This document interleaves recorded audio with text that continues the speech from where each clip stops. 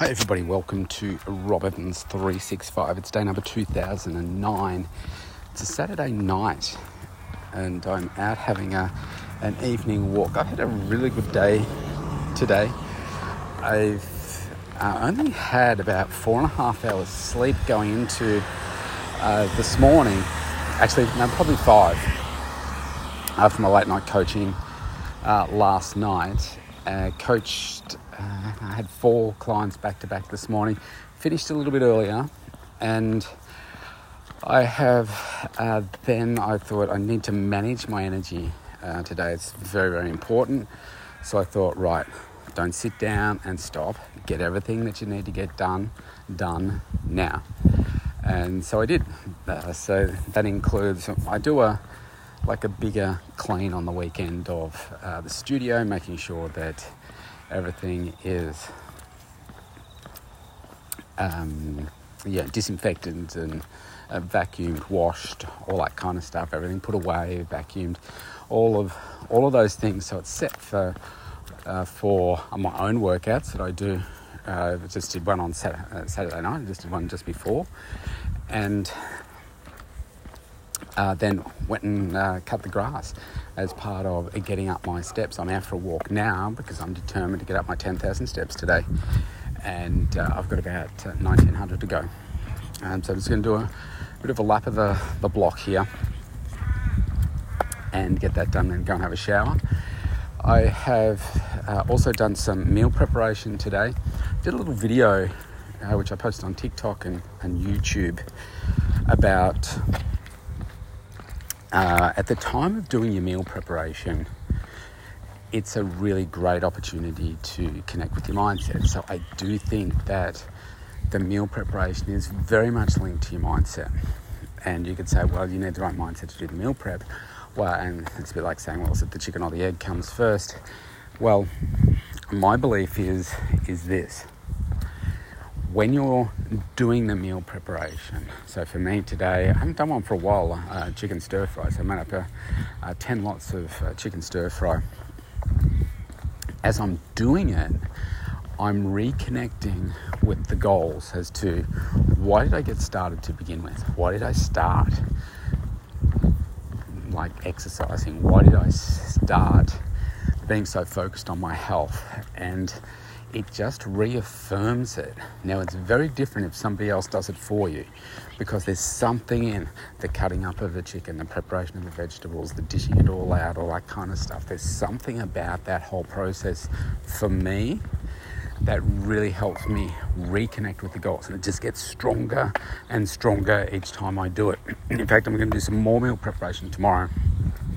I was thinking, tonight as I'm working out, I'm thinking, do you know what? I'm just thinking back to some of the things that I previously did that were very successful for me. One of the challenges I'm having at night time at the moment is being quite hungry at night. And then, I don't know why it just came to me tonight. I thought, oh yes, I used to make this really nice dessert with apple or pear or both, and mixed berries and so forth, and sort of sultanas.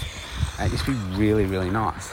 And I'd have that at night time, just make big batch ups to get in the freezer. So I thought, yeah, I'm going to make that again. So I'm going to make that tomorrow. And just that whole process was just a good reminder of how the meal preparation helps me stay connected with the mindset. So have a think about that next time you're doing it, because I think it's super powerful. And if we can get these little wins, if you like, these little connections in all of the things that we do from day to day, then it helps you stay on track. It helps create that momentum. You know you're living your best life and all that kind of stuff. So that's pretty cool. And so, yeah, I've had a productive day. I've done some self-development work. I've done some neurofeedback training. I've got one piece of work that I need to do later tonight for some work that I do with my coach. I'm going to do that tonight. And I don't know, I might watch a movie one. It's 7:18 at the moment, so maybe I might do that later tonight. So we're having some really warm weather at the moment. It's a beautiful night. It's going to be 36 tomorrow before a cool change, but I thought I'd get out and have a nice little walk right now. And something else that just popped into my mind, my coach talks about this, and I truly believe it too. The way you do one thing is the way you do everything. If you say, oh, well, that's not true, it is. If you have a look at the way that people conduct themselves, you'll find that the way they do one thing will be replicated throughout their life through different things. And so here's an example. This one, I've talked about this before in terms of branding, but this is a pet peeve of mine. So in my street, there's a painter, and he's got like a van, not a big van, but like a van with a sliding door kind of thing. And every time I see walk past it when it's parked in the driveway, or I see it out on the road, it's filthy, right? It's just filthy. And I think, what does that tell you about the brand, right? For me personally, I've got my car signed written. I make sure that I keep it clean every week, and inside and out. So I make sure that the brand is a reflection of my professionalism and how I show up.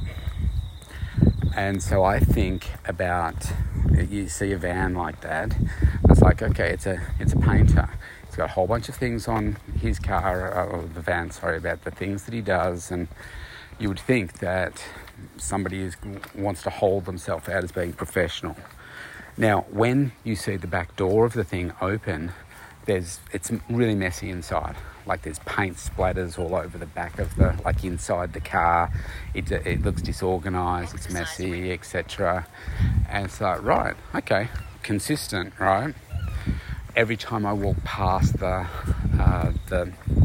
place where he parks his car, right in front, there's, like beside the garage, rather than it being inside his garage, there's this big open space where he's got all empty paint cans, and I guess maybe some that aren't empty, all stacked up all over the place. It looks horrible. Like it looks really, really horrible. And then I think about as you look at the garden, right? The garden is overgrown. The edges aren't done. The grass usually isn't cut. And you know how you've got, as I'm walking right now, you've got the concrete, and you've got cracks in the concrete and across the driveway and stuff. Imagine every crack there are weeds and everything growing everywhere, like right over the pathway, almost from the driveway right to the nature strip. And I think, all right, so I bet it's the same inside.